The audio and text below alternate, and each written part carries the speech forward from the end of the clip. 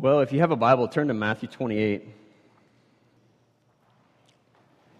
Matthew 28. You're going to have to be on your game today because we're going to be all over the Scripture.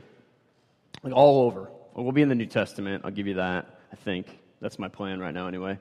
We're going to go to all these texts, and I want you to read them, and I want you to get there. And just to warn you, like they're not going to be on the screen. So if I try to get you to a text and you're not, you can't get there fast enough, and you want to just jot down the reference, because really what I want to do is I want to kind of get a picture of how Jesus lived.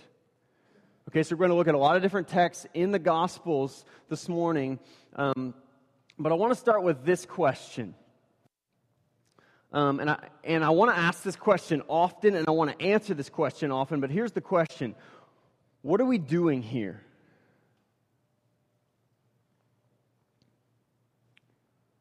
Like, why are we here? Why does North Church exist? Why do we come here on Sundays? Why do we have community groups? Why do we do what we do? Why do we gather? What are we doing here? And what I want to unpack for you is really my heart. And as a church, we don't do discipleship perfectly. As a pastor, I don't do discipleship perfectly. Okay, I've been investing in a handful of guys for over a year now, and I make very clear very often the things that I don't do well. And I think they're very aware of that.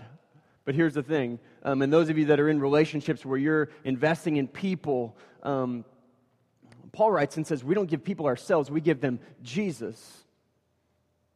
Okay? And so I want to walk through really who Jesus was and what He did and this mission to make disciples. And I want to call us into that. And so I want to kind of give some context to why we do what we do, and really some context to the relationships that I know many of you are in, have been in, will be in, that have a discipleship emphasis. Meaning, I'm going to invest in you for the purpose of you becoming more like Jesus so that you can then turn around and invest in someone else and reproduce yourself in someone else. Okay? So I hope to give some framework to that, and I hope to speak some very applicable things to the relationships that you're in as you disciple, as you are discipled, as you will be making disciples. So Matthew 28, let's start in verse 16. Now the 11 disciples went to Galilee, to the mountain to which Jesus had directed them, and when they saw Him, they worshipped Him. But some doubted. Okay, so let me stop there for a second and say that if you're not sure where we're at, it's very bad to just open up the Bible and start reading and not have some type of context for where we're at and what's going on. Okay, this is the end of Christ's life and ministry. Okay, He's about to ascend into heaven. Okay, He's lived for 33 years on the earth, and He's been brutally murdered in a grave and rose again. And He's giving kind of a final message to the Christians there and to us. And Jesus, verse 18, came and said to them, "All authority in heaven and on earth has been given to me. Go therefore and make disciples of all nations, baptizing them in the name of the Father and of the Son and the Holy Spirit, and teaching them to observe all that I've commanded you. And behold, I'm with you always to the end of the age." Now, God help us from just being overwhelmed with familiarity this morning and being numb to the fact that we've probably heard this text taught a ton. I'm not going to stay in this text, but the problem so often is not really what we know or what we don't think we know. It's what we're doing or what we're failing to do. Okay, if you look at the church and the culture of the church over history, one of the fundamental mistakes that we've made is we've failed to make disciples.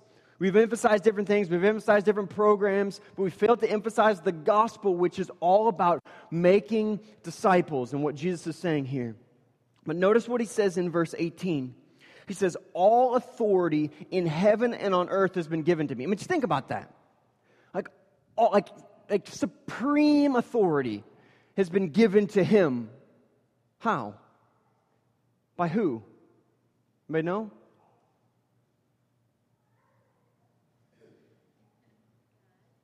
God. Hey, good job. Pontius Pilate? No.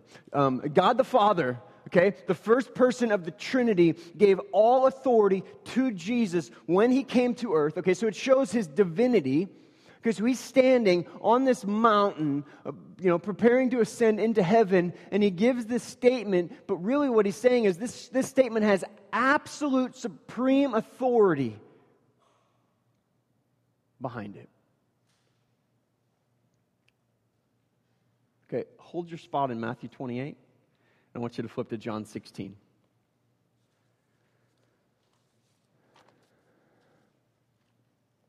John 16.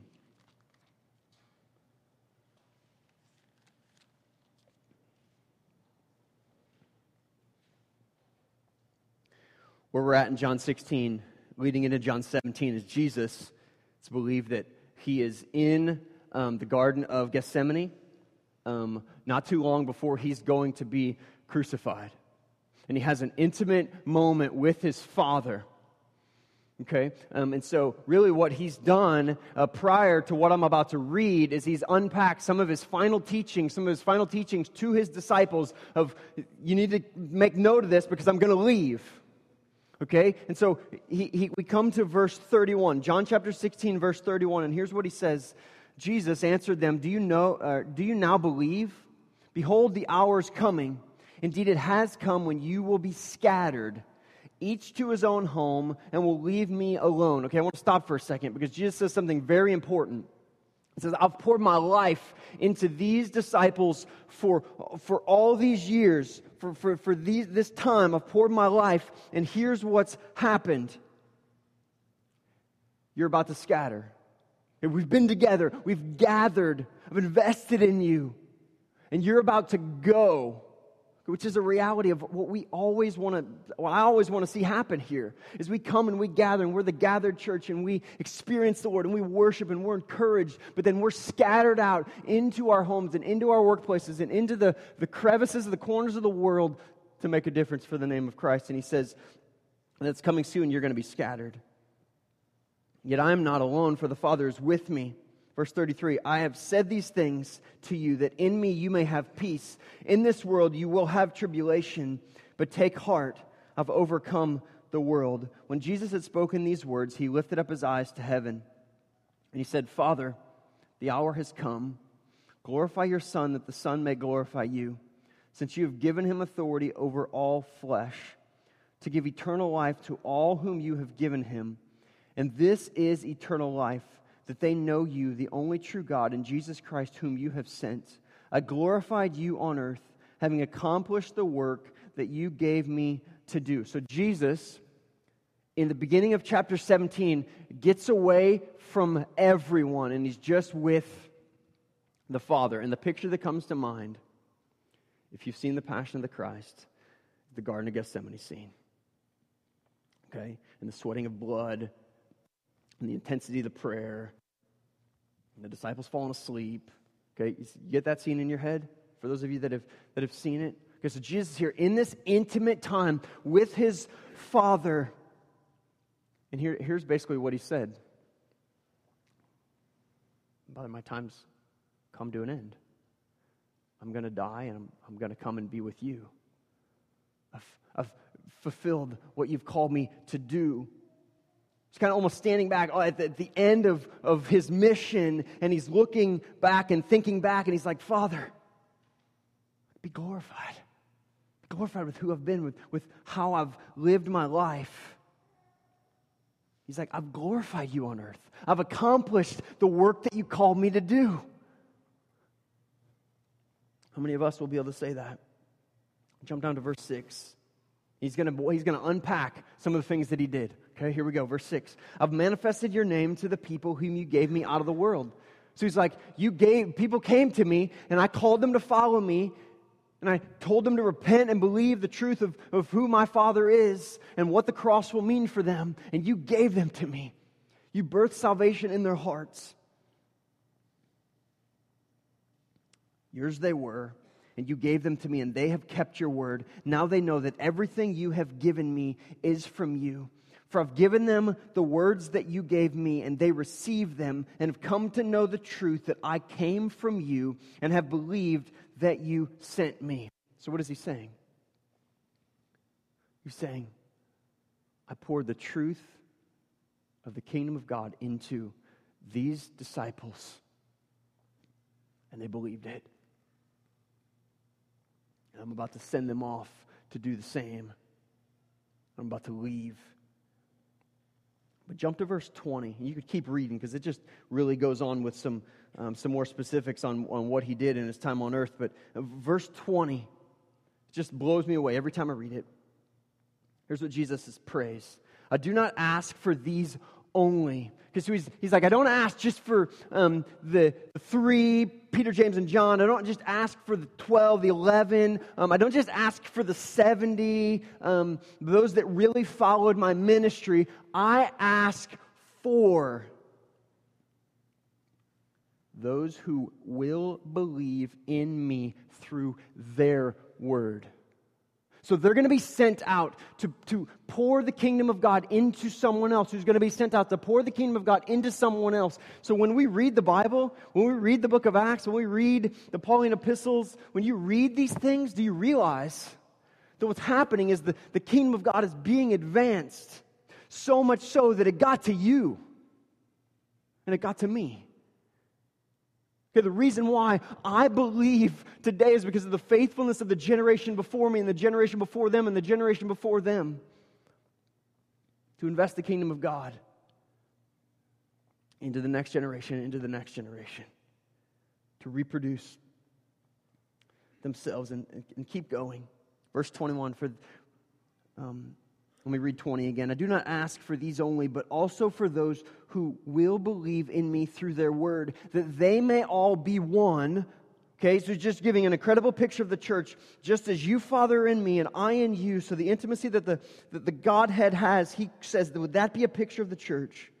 That they also may be in us, so that the world may believe that you have sent me. So at the end of his life, he paints this incredible picture via a prayer of really God's heart. Of what he's fulfilled and what he prays that the disciples that are going forward will fulfill, but also what we will fulfill in advancing the kingdom of God. Now I want you to go back to Matthew 28. Okay, so this intimacy with the Father. Okay, the communion that Jesus had with the Father in those moments. And he's like, you gave me authority on the earth. And you put people under my care. And I'll reread this passage. All authority in heaven and on earth has been given to me. He walked this earth. He's reigned in heaven. All authority has been given to me. Now he gives a command. And the command isn't go. The command is make disciples. Make disciples as you are going, as you are baptizing, as you are teaching.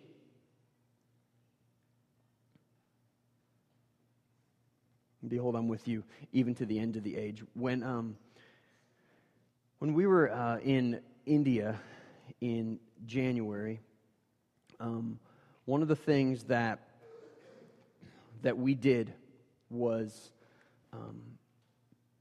we told stories. Basically chronological storytelling through the Scriptures.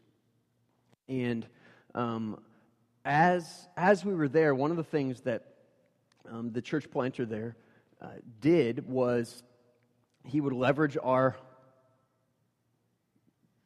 I'll just say whiteness, my whiteness, in a different culture to draw attention in some regards, where we'd go into a village and it's like, well, you're not from here. What are you doing here? And it's just amazing. Like you'd go into a place and there's this one village I just cannot get out of my mind. The crowd that flooded, like within minutes there were hundreds of people like, come check this out. Like, I mean, kids that had probably never seen an American. it was crazy. But we'd go into these villages, and what we would do is we'd share the truth of Scripture. We'd share the gospel. We'd share testimonies of what God had done in our lives. And I don't know where this new church was started, but I got 2 villages in my head that I'm like, I wonder if it's that one. I wonder if it's that one, where seeds were planted. And really, the church is just simple there. Like sometimes I'm like, as simple as we do church, I'm like, we overcomplicate it. Because like really, they engage relationally with unbelievers, and they invest the gospel in them. They talk to them about Jesus, and then what happens? They come to faith in Jesus. They baptize them, then they teach them the truth of the gospel, and teach them to go and share their faith with others who don't know Jesus. And what do? They come to faith in Jesus, and they baptize them, and they teach them, and then they teach them to then share their faith. And then, does that sound like something we just read? Yeah. And so you have a couple people come to Christ, a couple people baptized, and before you know it, you have a church, the gathered people of God, under the weight of the cross, gathering together to celebrate, to live life together, to break bread together, under the authority of Scripture. That's the church. And that's what our team right now is engaged in South Asia. Here's the thing I wrestle with in my head and even in my own heart, because here's the danger. What we say so often is how we want to be perceived. I can think about it all the time, like, God, would you please make the things that are coming out of my mouth the reality of how I live? Because what we say, like, we want to look so good, don't we? Like, we want to be like, we're firing on all cylinders in our job, we're firing on all cylinders in this and like in our faith, and like, so we talk a big talk a lot of times as Christians. But the truth is that it's what we do. It's really what we believe. So we can talk all we want. I can stand up here and talk all I want about making disciples, engaging the lost. Like, the question is like, do I do it? Who cares, like, if this says to do it, if I don't do it?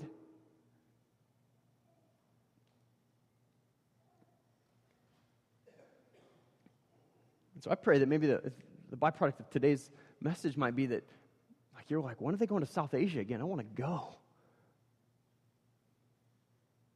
Again, not that that's the front lines of ministry. We become so good at ignoring God's commands. But think about this a second. I don't really see this as a command. Do you follow me? Like, when I read this, I'm like, is this like a command, like, that I just, like, I better do? Like, this is like a mission. Like, this is a calling that's to encompass everything that we do in every sphere of life, in every corner of the world. So this isn't a calling for you to become a pastor. Okay, hear that? Please don't. It's tough. Let's put it that way. We don't need more pastors. Well, we do, but we need more people that are on mission with the truth of the gospel in the business world, in the art community, in the music community, in the sports world, all over the place, in our homes. I want to ask you a question, and I'm going to have you answer audibly just to prep you, okay?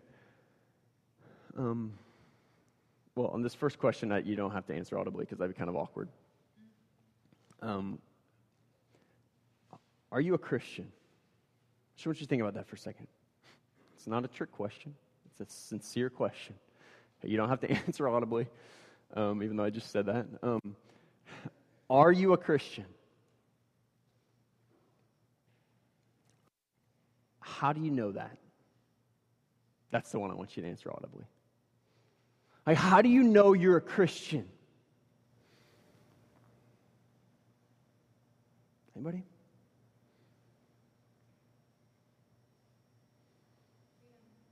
Freedom? Spirit of God in you? It's clear. How do you know you're a Christian? Maybe you're like, I've repented and believed. I go to church. Hope you got more than that going for you. I seek to pray. I seek to love others.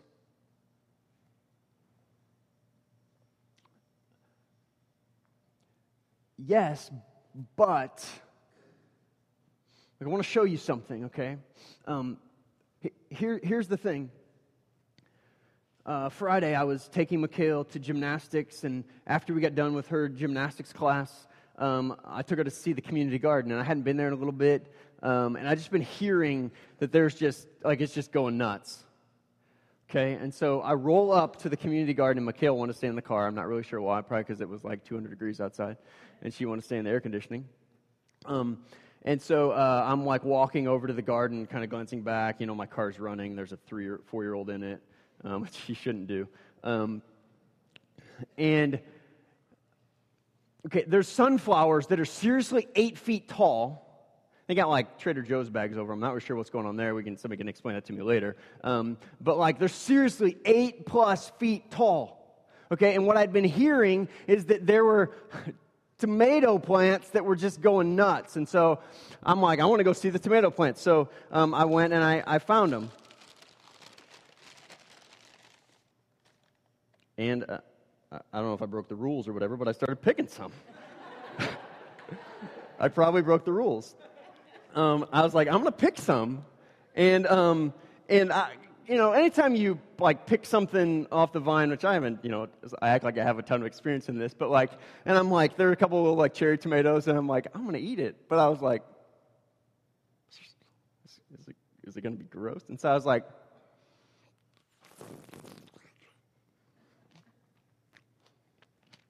and it was amazing. Even though it was about 100-degree tomato. Okay? But it was good. Now here's the thing. I didn't go over to the sunflowers looking for these. I didn't go to the squash and try to find tomatoes.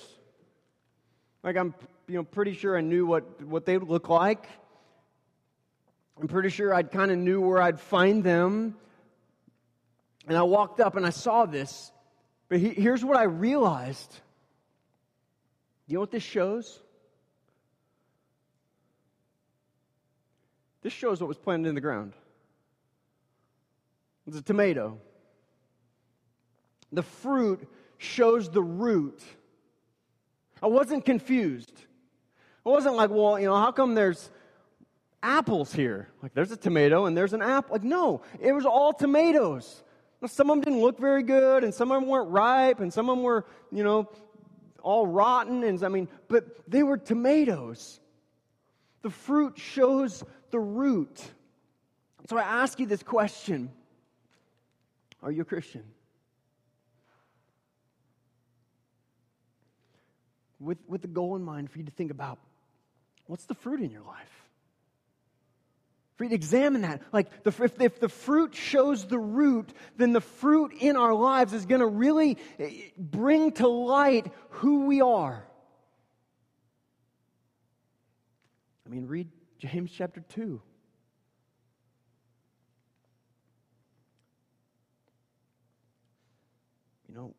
One of the things that we might wrestle with here is like, well, Jesus tells us to love God, love people, don't lust, don't do this, don't exasperate your children, all these commands, and it's like, well, I'm kind of balancing and kind of juggling all of these different things. Like, how do I keep all of these up? And here's the simple thing. If I could just simplify it. The fruit shows the root. And what it means to be a Christian is to have a life that looks like Christ. Does your life look like Christ? Now, go to Matthew 19. Matthew 19.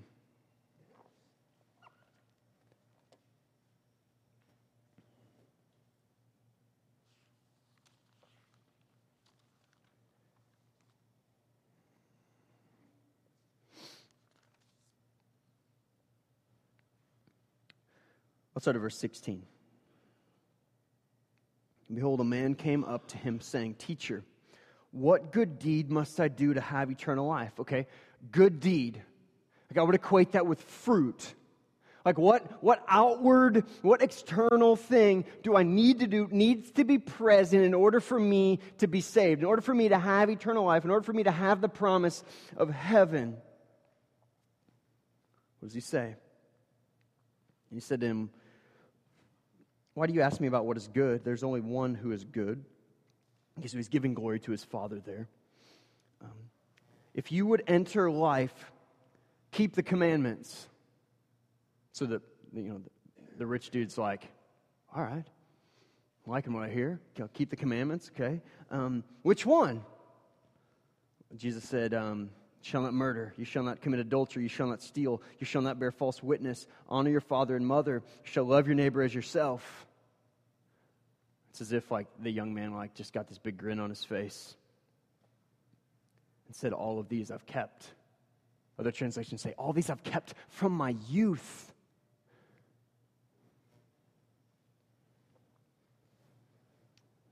But do I still lack?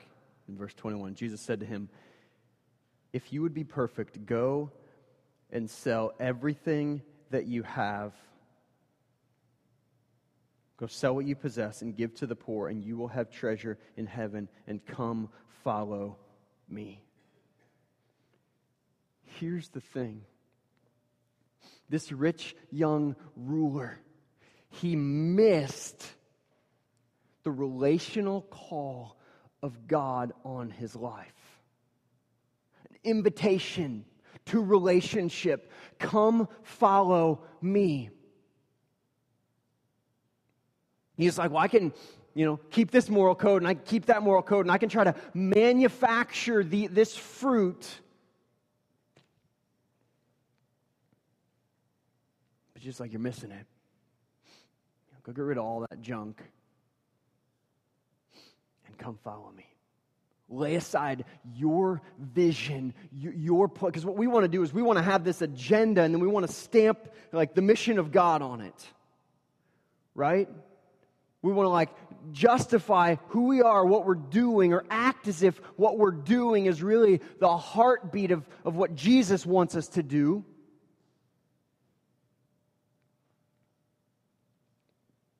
It's an example I've given several times of me walking in Walmart and Mikhail being up ahead and keep looking back to see if I'm following her.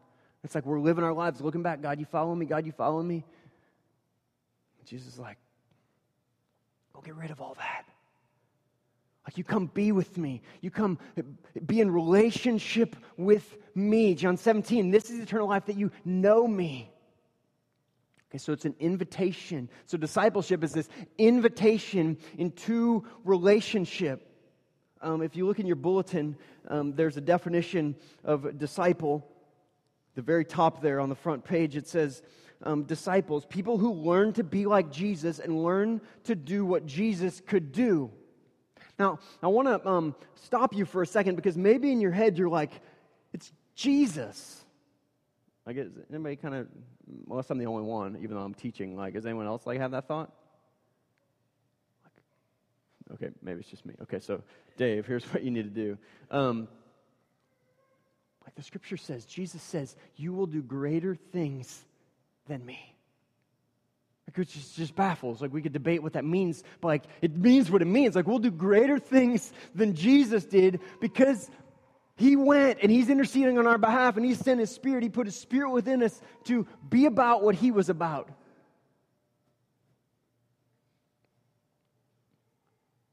So a disciple is someone who learns to be like Jesus and learns to do what Jesus could do. I'm really baffled by the mimic stage that my son Tobin is in. Like, it's almost hilarious. Okay, that he just really wants to do everything that everyone else is doing. Okay, especially Mikhail, but also me. So if I got a hat on, he's like, I want a hat. And it's funny. Like, I always like keep a pen in my pocket like this, and like, my kids, they want to like put a pen in their pocket like that. Like, they just like it's this imitation. It's this mimic stage,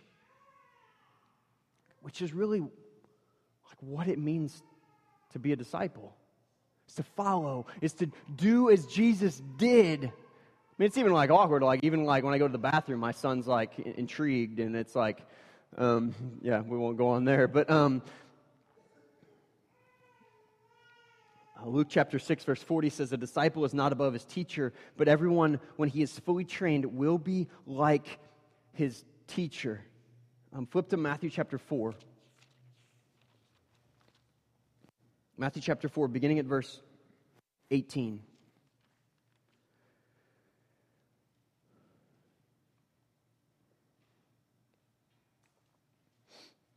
While walking by the Sea of Galilee, he saw two brothers, Simon, who was called Peter, and Andrew, his brother, casting a net into the sea, for they were fishermen. And he said to them, "Follow me, and I will make you fishers of men." Immediately they left their nets and followed him.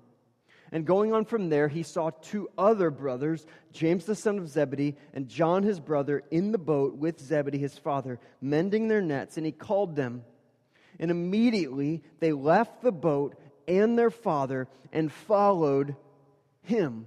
Okay, now get this. He's going to these men who have careers, who have lives, who have families, and they're literally laying aside all that they have to follow Jesus. I mean, the one, it said they left their boat, they left their father.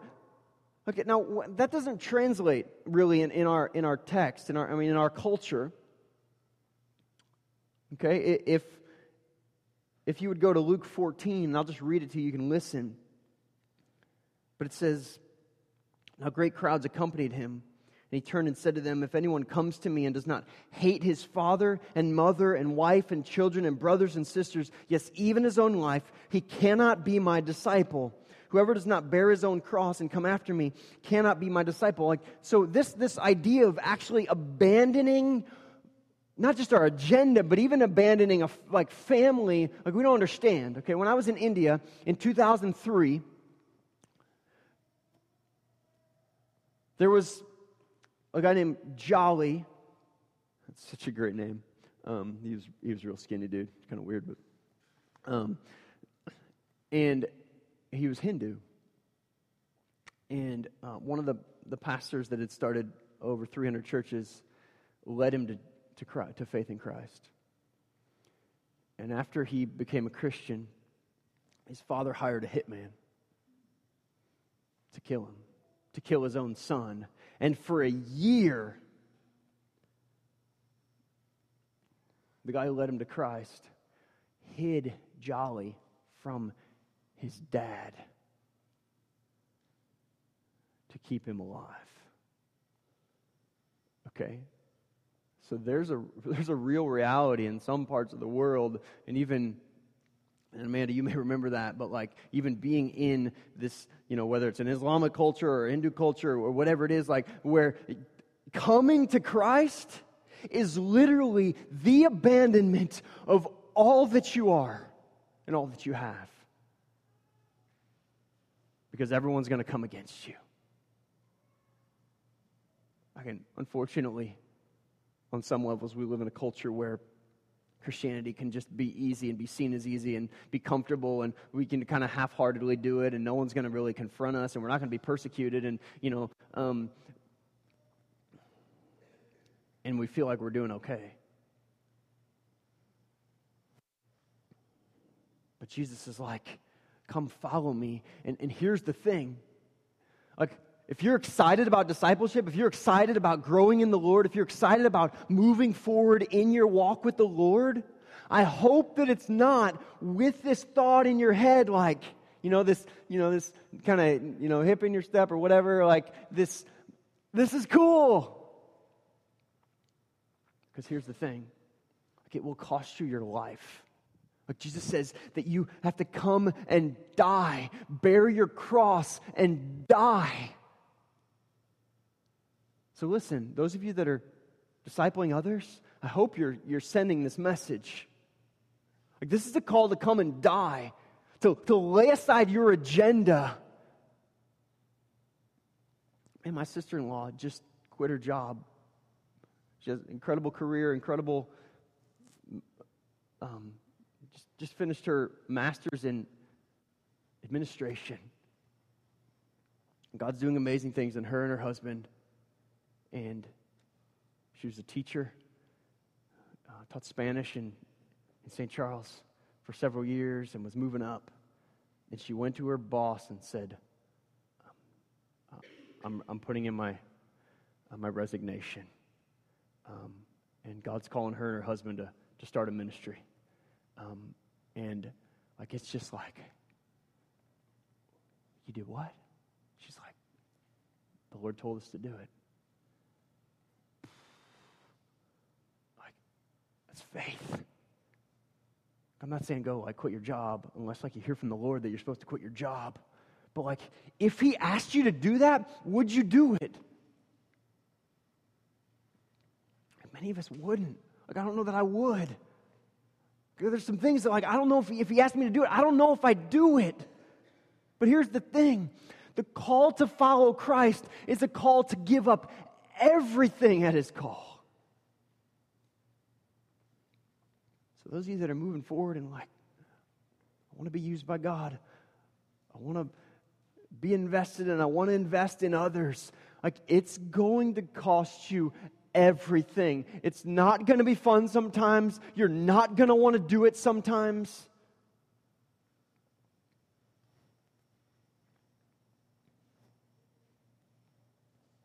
So my prayer is this morning that we'd be challenged by the things we hold so tightly in our hands. That when Jesus says, come follow me, that we'd be reminded of what that call means. A call into relationship with Him, but a call to yes love and to yes pursue living a moral life and a holy life, but all of these things in relationship with Christ. And if you think about, what does it mean to be a Christian? What does the word Christian mean? Be a little Christ. That your life looks like Jesus. And I'm coming more and more annoyed by the reality of like, my life sometimes just doesn't look like Jesus, and it really just doesn't look like the people in the Scripture. And that's beginning to bother me. Like, how many of you you've seen God bring people to faith in Christ through you? Like, do you long for that? Like, do you long that your words, like that your speech, that your actions would actually impact people in such a way that they'd want what you have? They'd want to live the way you live because they want something different than just what they have. Like, they're done with doing business the way the world's done business, doing money the way the world's done money, doing relationships, doing like all these pursuits. It just gets old.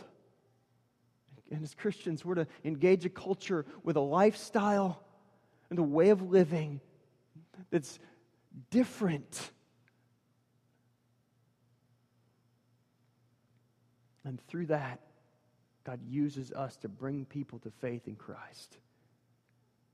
And so if it doesn't burn on your heart, the fact that you haven't maybe had an opportunity to share your faith or done it or seen people begin to show interest in Christ, or maybe even come to faith in Christ through your life, I want to challenge you to pray for that. Like, God, I want to see someone come to know Jesus through me. Like, that's not a prideful prayer at all. That's a prayer that's very much in line with the mission of God on our lives as God's people.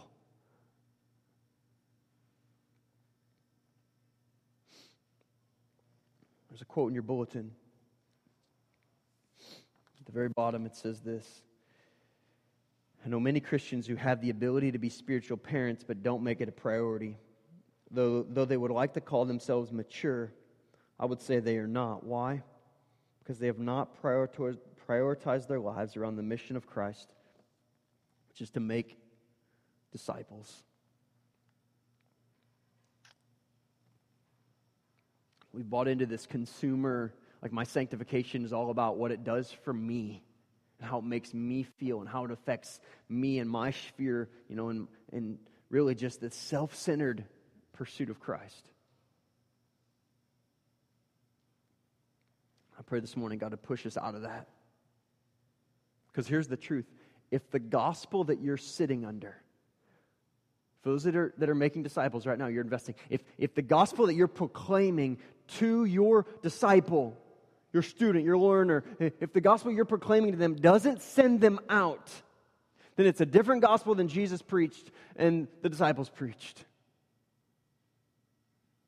And that's really at the heart of what I want to unpack next week. Let's pray.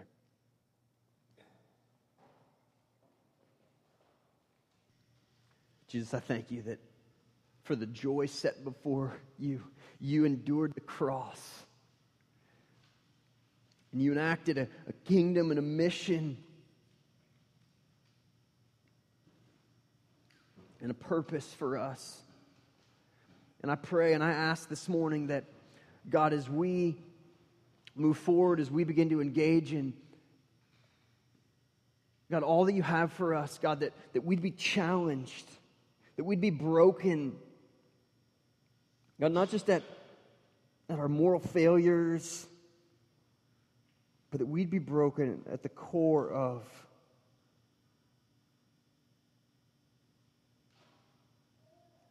failing to live out your commission to make disciples. God, we don't have the power within us to convert people, to bring people to faith in Jesus. But as Jeff said, the Spirit of God is in us, testifying that we're your children. God, I pray that Spirit would be woken up in us, so much so that we would be enthralled by you and want to give away what we have, want to invest in a younger Christian, want to pour into them. God, forgive us for being lazy.